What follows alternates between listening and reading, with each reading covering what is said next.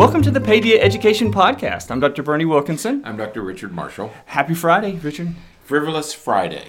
Frivolous Friday. Frivolous. Wow. I'm feeling very, not frisky. That has a connotation. That's a different But connotation. I'm feeling very good about it being Friday. Well, you know, I was worried about us being able to broadcast today. Why? Because I have yet another court appearance today, but this luckily afternoon. for me it's this Oh. afternoon. I don't have to be there till 1:15, so I could be here bright and Bright and early. Well, not bright because the sun's not up yet. Right. But it's 6:30, and here we go. That's right. That's right. But you know, it always seems as though as we're working to prepare for our weekly podcast. It never seems to fail that something happens that says, hey, why don't you talk about this today? That's exactly what happened. I have a little stack of note cards, probably 4 or 5, of notes that I was taking about some topics that I wanted to cover today. Yeah. And lo and behold, sometime around 6 or 7 o'clock last night, we get this notification. Right. Okay. Which changes everything. It does. It changes everything for this morning, and it may change everything long term. What we're talking about does have long-term implications. Yeah, and it just, it's just, once again, something else that just adds to the drama. I don't know what word to use for it. It's just, you, at some point you just sit back and say, okay, here we go again. Here's another one. That was well, when I first heard about this, that was exactly my reaction. So here we go again. So what we're referring to is that yesterday, and this just happened yesterday, April 14th, House Bill 7029 was signed into law by Governor Rick Scott. Right. And what this bill does, it's an education bill that, just to put it plain and simple, it allows any student in the state of Florida to attend any school in the state of Florida. Right. Doesn't matter what school you're zoned for. Doesn't matter where you live. As long as your parents are willing to take you there, and as long as there's a space at the destination school, right, you can go anywhere you want. That's right. That's right. This is the. Just so you understand, typically in most states, the school you attended was the school in your neighborhood. Right. They were neighborhood boundaries were drawn. Right. And so all the students in this particular area would go to a local school. Right. Let's remember the local school district. Right. Okay. In Florida, we have counties. Education is done by county. In many states, it's done by county. In Pennsylvania, it's done by district. Right. Which could include many districts in a single county. Well, that probably makes sense because many of those counties are probably much more densely populated than here in the northern Florida. counties tended to be, but like the place where I grew up in Pennsylvania, we had a county, but we probably had 7 or 8 school districts in that single county. Right. Each one had its own superintendent. Yeah. My district had 2 elementary schools and a middle school and one high school, but it had its own superintendent. Meanwhile, here we are in Polk County in Florida, a county that's about the size of Rhode Island. Yeah. And we have one superintendent for the entire county. Right. So, yeah, it's a little bit different by state. So there have always been these geographic boundaries, and then within the county, you had smaller boundaries about the local school. Right. So in Lakeland, for example, the kids who lived near Lakeland High School would attend Lakeland High School. Right. And the kids who lived farther north would attend Lake Gibson or Kathleen or some school in that area. And then when a district, an area of the county becomes more populated, they build more schools to serve the kids in that area. Okay? Right. That's typically how this is. This is the whole idea of going to your zoned school, the school your children are zoned for. Right. That, however, is changing because of the whole concept of magnet schools, charter schools, really schools of choice. Well, right. And let's maybe differentiate a little bit because last week or the week before, we talked about the bill that was coming up about athletics. That they were going to allow student athletes to attend whatever school they wanted to attend.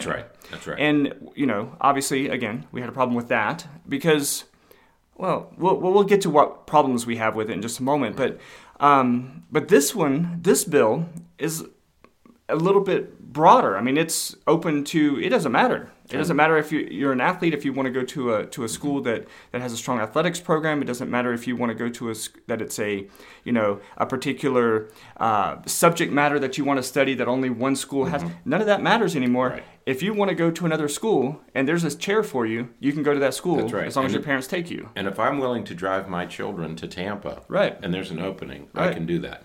Now, but this bill is an extension of a process that started years ago where it was decided that some of these local schools were not high quality. They weren't right, performing up to some standard. So the idea was, if your child's school is failing, you should have the right to take your child out of that school and put your child right, someplace else. Right. So that was the idea. And again, that sounded good. And we've said on the program before, that sounds good. Like, I'm going to take my child out of this failing school, and I'm going to put my child into a high-quality, high-performing school. Right. That sounds terrific. And it became a... It was designed to solve a problem of underperforming schools. Right. But it hasn't solved that problem, and I don't think this solution is going to solve that problem, and that's what we want to talk about this morning. Yeah. We do have a problem of underperforming schools.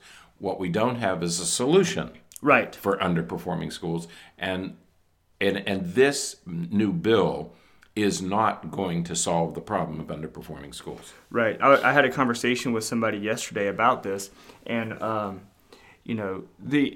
as you said, on the surface, it's like, you think, wow, that's great. Right. We should be able to attend any school that we want to. I like the idea as a parent. Right. I love the idea that I can send my child to any school in the state of Florida. Right. That sounds terrific.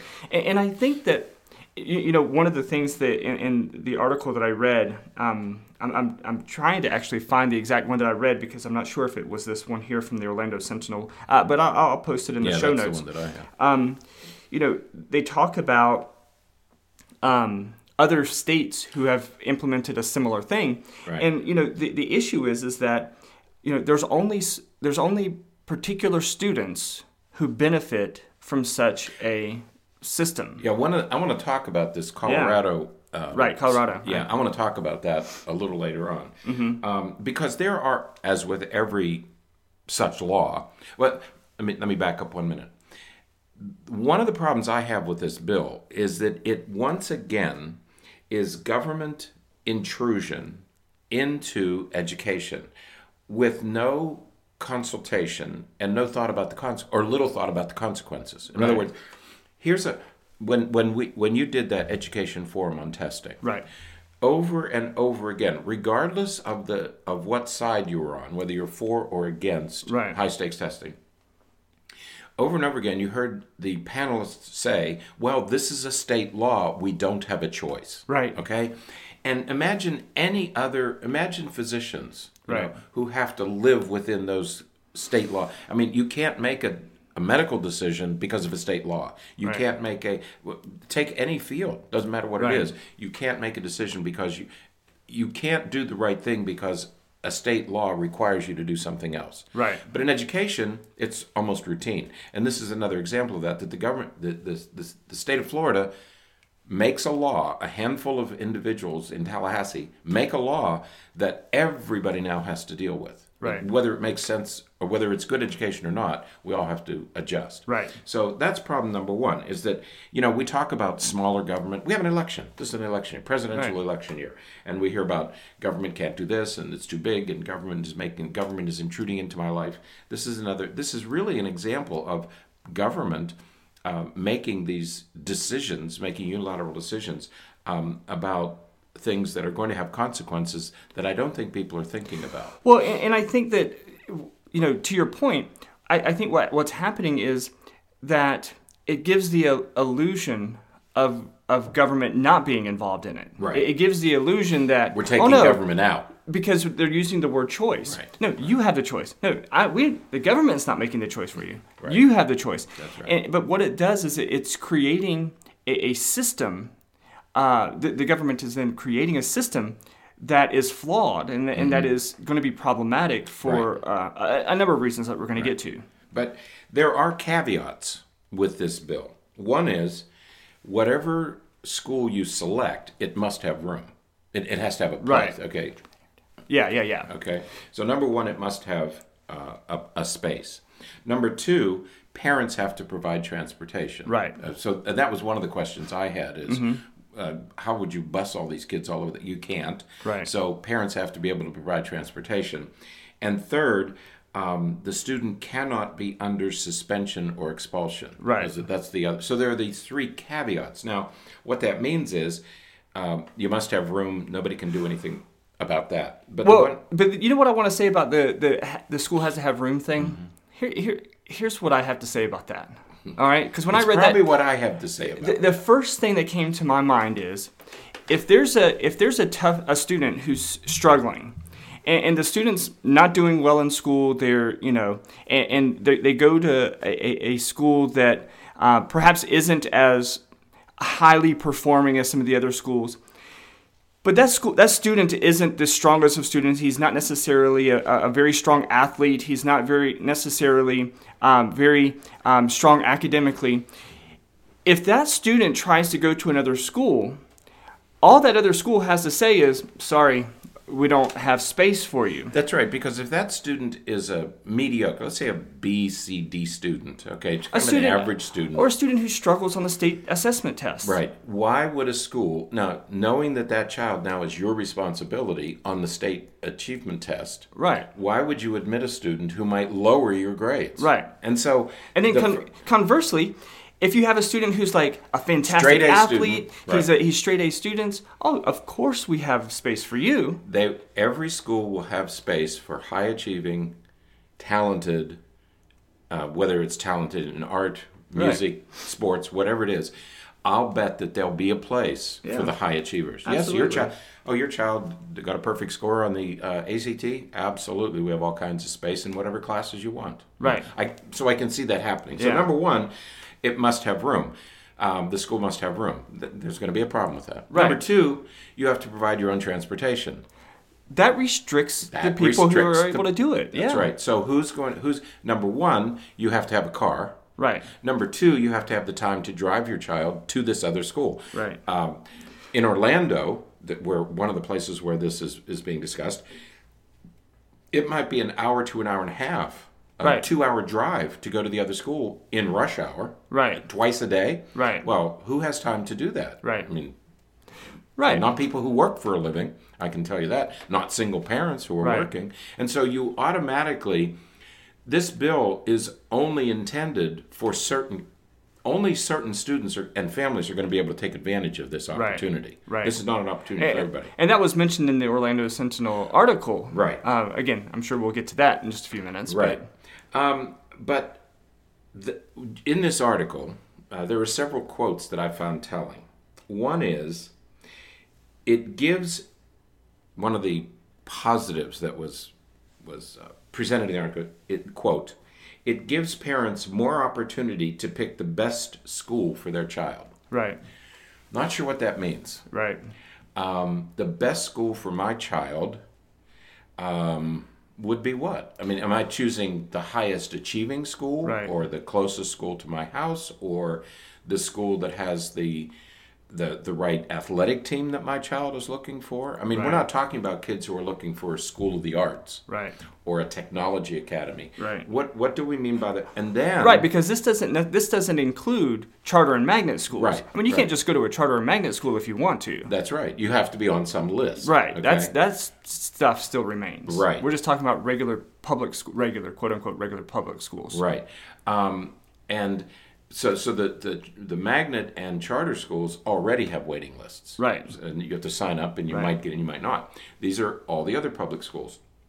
So what is the best school? What do we mean by the best school? And once again, my question has always been, why are some schools so much better? And why are we tolerating underperforming schools? Underperforming schools aren't some vegetative vegetable that grows like a weed. Right. They're run by people. Right. And they can be fixed by people, as Right. we've seen right here in Polk County. Right. So why are some schools selected because they're better, or I want my child to go to the best school? Why aren't all schools good? That has always been our question, is why do we tolerate underperforming schools? What's the problem there with underperforming schools? Number two. Well, let me Okay. throw something right there real quick, because the other thing is, and this is going to ruffle feathers. Not your feathers, I will assume. Mine are ruffled already every time I talk about this. I wonder how many parents, not how many parents think they know, but how many parents actually know what school is best for their kids. That's right. How would you? What metric are they using Right. to determine whether the school is the best school for their kid or not? Yeah, and I would guess that they're looking for the school that has the best reputation, or that has the highest grade on tests, or more kids go to college if you Right. go to that school or something. And so, Or it's safer. Here's another issue. right, That safe, it's safer and cleaner. Right. What do you mean by the best fit for your child? right, because we think about what type of environment we would want our kid to be in. That's right. The safety and high quality and all this kind of stuff. But we don't necessarily, many parents don't necessarily have an aptitude at determining how their kid will fit into that right. system. Or we all want our kids to go to a nice new school with good equipment and good facilities. Okay, Right. Is that what we mean by the best fit for my child? I want my child to go to the best, newest, brightest, brand new place that she can go to. Right. Guess what? That school's going to be full. Right. There'll be plenty of places at the rundown, dirty, Right. dangerous areas. So, this again, it sounds wonderful. Gives parents more opportunities to pick the best school for their child. Right. The best schools are going to have waiting lists. Right. Okay, I'm sorry. Okay. Well, and we talked about that when we talked about the charter and magnet schools. Right. That there's always going to be lists. When you make something a little bit less accessible, it's going to create a value to it that's going to make it more difficult to attain. Right. The other comment was, this is from Patricia Levesque, who is the executive director of the Foundation for Florida's Future. I'm going to talk about that in a minute. Ooh. Schools families will be able to schools that best meet their needs. Again, one issue is what is the best school? The other is to meet my child's needs. How in the world will I know that? Right. We're not talking about a school of the arts because that's a magnet school. Right. Okay. We're talking about regular public schools. How would I possibly? Am I going to pick the school? For example, my daughter plays tennis. Mm-hmm. Am I going to choose the school in Florida that has the best tennis team? Right. Is that why I'm choosing that school? Because it has a good tennis team, and I want her to be on a first-rate tennis team that goes to the state tournament every year. Right. Okay. Or is it about education? But again, if I can't drive my child. Let's say I wanted to go to Wiregrass in Tampa, near Tampa, near Tampa. Very good tennis team every year after year. They produce great tennis teams. If I want my daughter to go there, first of all, they have to have an opening. Chances are they don't because it's a very desirable school district. Right. Number two, I have to be able to get her there. That's at least an hour drive every day. At least an hour drive. Not in rush hour, it's probably more than that. Okay. There, and then another hour back. That's right. So and then that another means, hour there to pick her up, and another hour back. That means some driving adult has to have 4 hours a day for her to go there until she can drive herself. And then a 16-year-old right. has to be driving herself in rush hour traffic in that area, right. which is not a pleasant experience for anybody. So I mean, there are all kinds of limitations here. Now, even with those, so again, what sounds good, let's think about how that's going to work in real life. You mentioned Colorado. Yeah. Okay, there is a state, because one of the things we can do, well, have other states done this? Mm-hmm. And what's their experience? Right. Okay. Well, Colorado has done this. Right. Colorado did this years ago. Have you ever driven in Colorado? No. Oh my gosh. It snows in Colorado. Oh, yeah. They also have mountains. Yeah. I can't imagine driving any kind of a distance in the winter in Colorado. Right. I'm amazed that I thought maybe, some southern state or Texas or something but Colorado has done this. Here are the data from Colorado. They did it about 10 years ago. Right. Only 10% of their students use this open enrollment Right. alternative. Right. Okay. So you say on the one hand, well, then it's not a very big deal. The parents who want to, no. The parents who can, Yeah. okay. Also, if you're only meeting the needs of 10% of the students, you still have all the same problems Right. for 90%. It's not solving any problem. It is not solving any problem. It's solving the problem for 1 out of 10 kids. And number one, who are those kids? Okay. But Right. number two, okay, what about the 90%? You and I have said that many, many times here.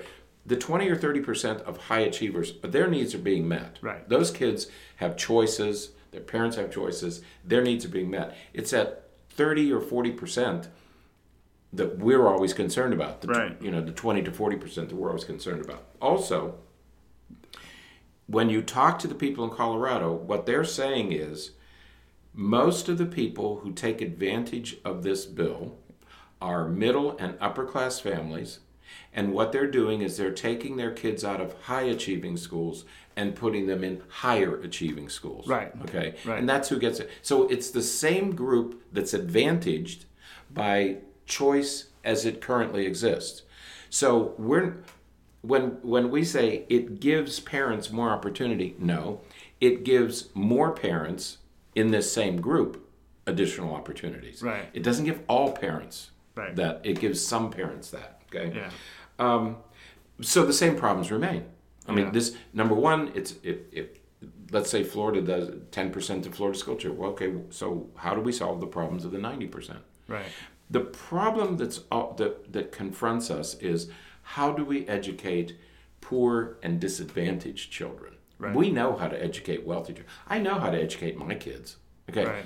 How do we educate the poor, the disadvantaged, the struggling? That's the problem that we haven't solved yet. And this bill isn't going to solve that problem. Right. It's going to make more choices available to people who already have choices. Right. Yeah, and it'll be interesting to see, as this takes place, because this bill is set to be enacted Next year. starting next year, Yeah. the 2017-2018 school year. That's right. And what I'm concerned about, what I'm worried about, and this was mentioned in the article too, and I'm not sure if this is on your list, but the other concern is how do schools prepare? If a student can come and go, if students can come and go anytime, there's nothing that I read that suggests that, well, it has to be done at the beginning of the year, it has to be done at the end of a quarter, it has to be done at the beginning of a semester. Sounds like they can do it anytime. Anytime. How does the school prepare? How do they know what their census is? How do they know if a student is, what students come to their school and what students are going to be transferring to another school? That's right. Because in Florida today, or in any state, you are given the amount of money you get for each student is determined by your census in October and February. Right. Okay? And I don't know whether they're going to have some time restriction on the transfers, that you have to do it before October or you can't do it after February. Because if your money is allocated based on February, any student you take after February, you don't get reimbursed for that student. Right. Okay? So again, there are all kinds of consequences here that I'm not sure we've thought through them all. One final comment before there's a couple other things that we should talk about in relationship to this new bill. The last comment is, I mentioned Patricia Levesque. She is the executive director of an organization called the Foundation for Florida's Future. The Foundation for Florida's Future was founded by then Governor Jeb Bush. Right. And Governor Jeb Bush has been a proponent of school choice since the 90s. Right. And he has pushed and pushed and pushed and pushed to privatize education in the state of Florida. When I moved here in 2001, Polk County had more charter schools than the whole state of Illinois. Right. Okay. It's been pushed since he was governor, and after he left office, he continued his Foundation for Florida's Future in Tallahassee, and Michelle Rhee, who was the superintendent in Washington, D.C., other people who are advocates of school choice have worked in that foundation over the years. And they have pushed Florida. They have advocated and pushed and lobbied for school choice in Florida since he was governor in the 1990s. So this is just another foray. This is another foray, another way to put another layer of school choice on our state. What bothers me about these bills, these laws that are coming out of Tallahassee, is that they are a simple solution for a very complex problem. Right. This is another bill, whether it's vouchers, whether it's this House bill that was just passed. They are simple-minded solutions for much more complex problems. And as we saw in Colorado, it's not solving problems for 90% of the people. Well, and I think that another way to put that is that it's an attempt to solve a problem that isn't being defined. Mm-hmm. And we've talked about that on the podcast before. What is the problem? Right.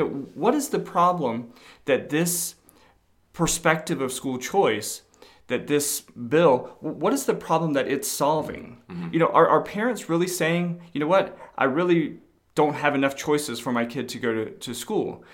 No. If they are saying that, it's because they can't get into the magnet and charter schools. It's not because they want to be able to go to a different public school. Right. The problem is they don't have enough choices. Right. It's not... Because we are disillusioned to believe that, well, with more freedom equals more choice. No. And so if you have more choices, then you're going to, right. Then that's how you're going to succeed, is if you have more choices. Right. You said something earlier about, which I liked. I hadn't thought about it, but when we're told you'll have more choice, it sounds like we're being given something. Right. When we really aren't. It's the government saying, this is what you can do now. Right. You can't do it. Right. But we're allowing you to do it. No, we're telling you can. Right. But you really can't. Well, okay? When you say it like that, it makes me think of, in our field, in mental health field, there's different personalities, right? And one of the more challenging personality types is the narcissistic personality. Right. And it's always interesting when when a person with narcissistic personality comes to therapy, because what they'll tell you is, you can go ahead and tell me what I should do to fix this problem. It's like the ego is so strong, right, that I have to give you permission to give me some advice on how I can do things. And I'll decide whether I do it or not, right, whether I like your advice or not. Right. And this is sort of like the government being that narcissistic patient that... Right. I'm going to go ahead and let you decide what you can do within these boundaries. I'm going to set limits for you and everything. But right. Yeah. So be careful. Beware. What happens with beware the Trojan horse? This is another one of those things that sounds wonderful on the surface, but it's not going to work, and it's not going to work for most people. Number one, and it's not going to solve the problem. And you said, what is the problem? Right. Is the problem in education that we don't have enough choice? No. It doesn't seem like it. No. The problem in education isn't that we don't have enough choice. If it was, then give people more choices, okay? But that's not the problem.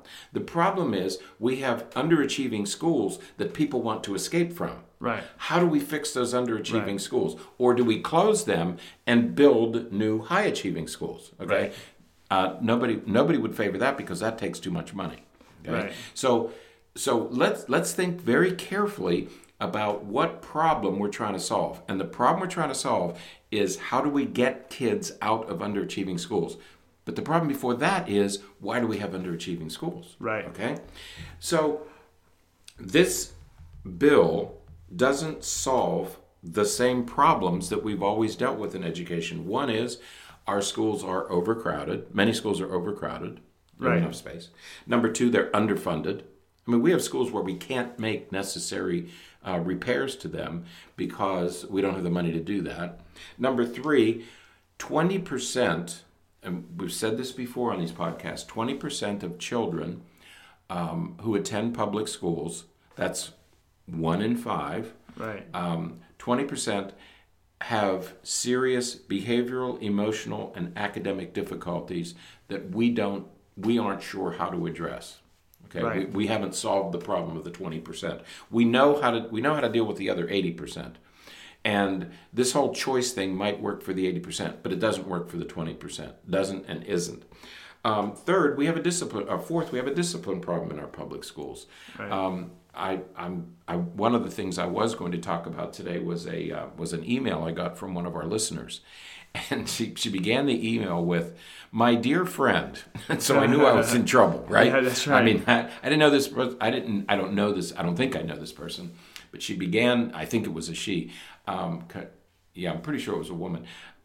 Yes, a concerned mother. My dear friend, and she said, the reason she's choosing to send her kids to a magnet school is not because of the education. It's not because, she said, I don't want my kids in a school where they're not doing anything about discipline. Right. Okay? So maybe that's the problem. Maybe parents are choosing these alternatives because some of these schools allow children to misbehave. They tolerate a level of misbehavior. Right. Okay? That's okay. If that's a problem, then we need to come up with that problem. If you're trying to escape because the school is dangerous, or there are too many disruptions for your child to get an education, or there are things going on in the school that you don't want to have happen. Okay, those are problems that we have to find a solution for. Taking your child out of the school doesn't solve the problem of that school. Right. Okay. Well, and I think that what I was looking for is that earlier in the week, so yesterday this news report came out about the new bill. And, as we talk about what the real problem is as it relates to why do we have low-performing schools, we know the bottom line is money. Yeah, right? Well, earlier this week, a court case wrapped up talking about a case that was filed against the Florida Department of Education that we are not funding education enough. I think Florida is the lowest per capita reimbursement in the country. According to this article from the South Florida Reporter, the national funding level per student, the national, is about $9,700 per student. Florida, now this is after adjusting for regional differences and district sizes and stuff like that, Florida's was $7,000. Okay. So $2,700 less per student. In funding from the state. Right. So now you have, and this is the juxtaposition, the strange juxtaposition. Here you have two events happening in the same week, in the same state. Right. One says, we can solve our problems by giving people more choice. Right. And at the very same time, we're told that there's a lawsuit moving through the court. In fact, that lawsuit's been around for 4 years. Right. It keeps getting taken blocked. a long time. Okay. Yeah. So now we have a law in Florida that says the problem in Florida is we're not funding our schools adequately. In fact, we're $2,500 per student. Right. Go to any principal and say, here, we're going to give you $2,500 per student more. Okay. Right. Well, what does that that translates into guidance counselors, school psychologists, extra help, extra teachers, aides. I mean, that money could be put to good use. That's just the average. One class of 20 students would get you another teacher. Right. That's right. Paying her $50,000 a year. That's right. Every class would generate $50,000 more. Yeah. Okay. And so when you see these two things side by side, you begin to scratch your head and say, wait a minute, what? You're talking about school choice. That's like taking some homeless person and I don't know, put a pair of Gucci shoes on a homeless person. Yeah, it doesn't. That's going to fix his solve problem. the problem. A brand new pair of Gucci shoes isn't going to solve his problem unless he sells them. But it doesn't solve the problem. I didn't know Gucci made shoes. I don't know that kind of stuff. Okay, so they don't sell that at Kohl's. And the fifth thing, they might. So number one, overcrowded, underfunded. We don't solve the problem of the 20%. We're not addressing the discipline problem, and that's a problem in schools. And also, how do we improve? The last thing is, how do we improve these underfunded schools? That's or underperforming schools. How do we improve the schools that are currently underperforming? And when we look at all those problems, again, they need resources. That's right. All these things are going to take money. Right. You cannot do that. Governor Scott, you cannot do this on the cheap. Right. It's going to take money. And this $400 billion tax cut that you were bragging about this week, some of that $2,700 difference could be from that tax cut, okay? We don't need tax cuts. We need more money put into education and other policies, okay? I'm sorry. It's going to take money. Other states do it. There's no reason why Florida can't do it. Right. This is a wealthy Absolutely. state. This is a wealthy state. And you go through Miami and Tampa and Pinellas and these beaches, there's a lot of money in this state. Yeah. It's just, there's enough money to do this.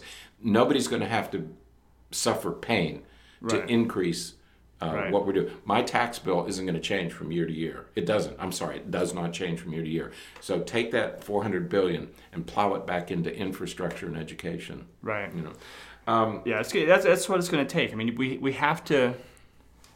Right. Well, I mean, it almost seems ridiculous to even have to say Right. that to fix up this kind of problem, you just need to invest in it. That's You need to pay for it. That's right. And the final comment that I want to make, because I want to go back to this discipline thing just for a minute, because I was struck by this mother's Right. email. Schools function as sorting, SORTING. They function as great sorting machines. Right. Okay. Yeah, we talked about that. We talked Yeah. about in the past. And there are two professionals who have written extensively on this. One is Bill Ayers from the University of Illinois, and the other is Joel Spring. Joel Spring's been writing about this since the 70s. It's not a new idea. And Bill Ayers says one of the reasons we don't change public schools is they do one thing extraordinarily well. They sort people out. Right. They really do. They select, I mean, it's through school that you become successful or unsuccessful, whether it's the school you go to or something about your temperament and personality. Right. And so schools perform this function. But I think it ought to be a benign function. I don't, Yeah. there was a program there's a program in New York that was discussed yesterday on the news where there's a public campaign for people to donate unused musical instruments to students who are enrolled in the arts academies, poor students who are enrolled in the arts academies who can't afford an instrument. Musical instruments are very expensive. Yeah, okay? yeah. And so many talented students who otherwise could be pursuing careers in music or be playing music in their school Yeah. can't, because they can't afford the rent or the purchase of an instrument. Which makes sense. So New York had this huge campaign to ask people if they have an unused, would they please donate it? And so they had this huge exchange. I think it was at Lincoln Center, and the story was about a Jewish man who survived the Holocaust and bought a violin in 1946 from a flea market in Germany or Poland. He was from Warsaw. And was able to play the violin again now that he had survived the Holocaust and he had started to play the violin again. He's now in his 90s, and he gave his instrument to the school, and the instrument was given, this prized violin that has this wonderful history, was given to a 12-year-old girl who otherwise wouldn't have been, and they said the big ceremony and everything. And it was a wonderful, heartwarming story. But at the end, or during the broadcast, the news person, the woman who was telling the story and witnessed the event, said that this 12-year-old girl had been selected for this art school, and the announcer said, in effect, she won the lottery. She won because it's by lottery. Right. And I thought, it's a wonderful story until she Right. got to that. And then I thought, isn't it sad that she had to win? Her name was pulled from a hat. Right. And that's how she got educated. In the United States of America, your name is pulled from a hat, so you won the lottery. And my first thought was, what about those kids who didn't get pulled from the hat? Right. What happens to them? They're less worthy somehow. You lost the opportunity for an education. Why? Because we don't have enough places. We don't have enough places for all the students who want to be educated. It's not that we can't educate kids. It's that we don't have enough places to educate all the kids who want an education. That's the sad part. It's a heartwarming story about the violin, but a sad story about the state of education in the United States. Yeah. And that's what struck me about that story is, why do we have to win? Why do you have to get an education by lottery? Why can't we offer a high-quality education to every kid? Why can't every school be good? Let's solve that problem. And then we won't have to escape underperforming schools. Let's not have underperforming schools. Right. Okay. Exactly. I'll get it off. Yeah. Okay. Hey, off that soapbox. That's why I was excited about Friday. I was excited about coming in here this morning because I wanted to talk about this, and I think we should never stop talking about it. Yeah. We have to. All the schools have to be good. All the schools have to be safe. All the schools have to be disruption-free. Right, and exactly that's the wrap up that I was going to say is that, you know, it's not just the education, it's the safety, it's the security, it's the comfort, it's the availability of opportunities, it's all of those things that go into creating and providing a quality education. And unfortunately, bills like what was passed this week, what they're going to do is they're going to create situations that reinforce that this school can offer you that, but those schools can't. Yeah, when I hear, let me send my kid to the best school, every school should be the best school. I should be able to send my child to any school in this country, and it should be safe and clean and disruption-free and offer a high education. Right. And if it doesn't, close that school and start a new one. Right. Okay. Don't tolerate underperformance.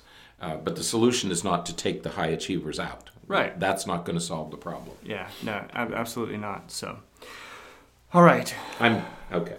Did we get that? Going back to work. Yes. All right. We got that. I would appreciate any comments. Yeah.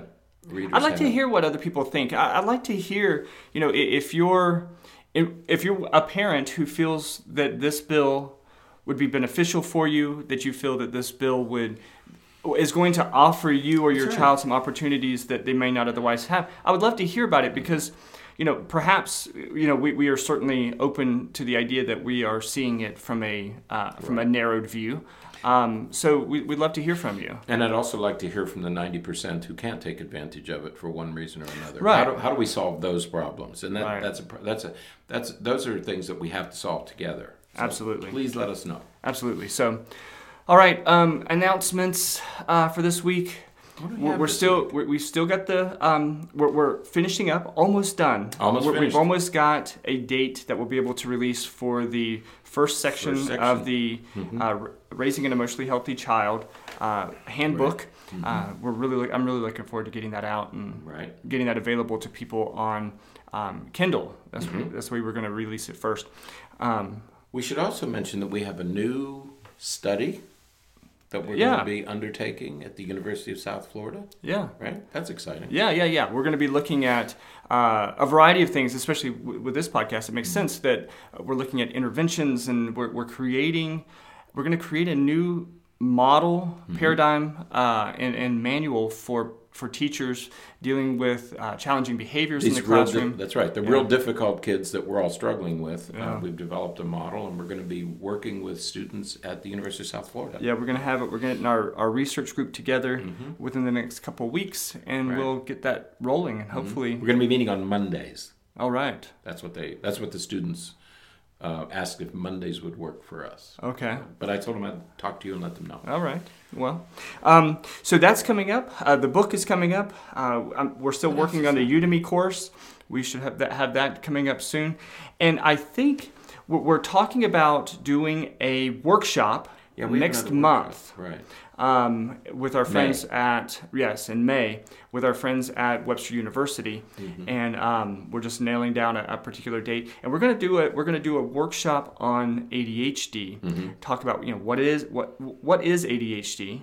How do you know it when you see it? And recent advances. This is another time I think when it every once in a while you have to pause and bring everybody up to date on the most recent advances in ADHD. There's a lot of stuff happening in the area of ADHD, brain-based neurobiological things, medication changes. There's a liquid medication, a lot of new things. Quillivant. And so we want to bring folks up to date Right. on what's happening in the world of ADHD. For issues at home, issues at school, Right. issues everywhere. So we'll be announcing the specific date for that coming up soon, but that will be in May. Yeah, we're excited about that. Here, That's gonna be here a good in one. Lakeland. And at Webster. It's a nice location Yeah. out at Lakeside. Lakeside Village. You can come, and afterwards we can, you can go out and have dinner or shop or whatever. So I'm excited about the venue. Yeah, exactly. So a lot of things coming up, a lot of things going on, and Summer's approaching. We only have we're at the last quarter of the school year. As Yeah. unbelievable as that only sounds. 8 more Mondays left. We have almost been here a year. Yeah. You realize It's that? unbelievable. I know. It's amazing. Yeah. So, all right. So if you listen to us on iTunes, we'd love for you to write a review, or rate us, and let us know what you think. Of course, that increases, lets other people find us and know that we're here, and so that they can join in on the conversation and be part of what's going on with what we think are pretty important topics, at least. I think they are. Yeah, Okay. we got to keep these fires burning. Yes. Lots of things need to happen. So stay Absolutely. tuned. So, all right. Well, that wraps it up for today. This was episode 17, by the way. Okay. So, so until next week, I'm Dr. Bernie. I'm Dr. Richard. Have a great week and enjoy the testing. Enjoy the test. Enjoy I testing talked to a teacher next the other week. day. She said, a guidance counselor. She said, we're going to be testing from now until the end of the year. Yeah. She said, we have test. It's a K through 8 school. K through 8. She said, we will have testing every day between now and the end of the school year. Yeah, there was a school that had up on their they posted up on Facebook. There was a school here in town, a middle school, that had on their board out by the road that said school testing. It said something today's date, like April 15th or something, Right. Through June 6th. That's right. Yeah, they're doing for that. She said for the remainder of the year. I said that's a reduction in testing, and that's just the kids who are being tested, not the kids whose classes are disrupted Right. because their teachers and all the other staff are doing testing. Are you trying to do another podcast? I'm not. All right. I give. We've already said our names. That's supposed to be the end. Okay, next week. All right. Until next week. Bye-bye, guys.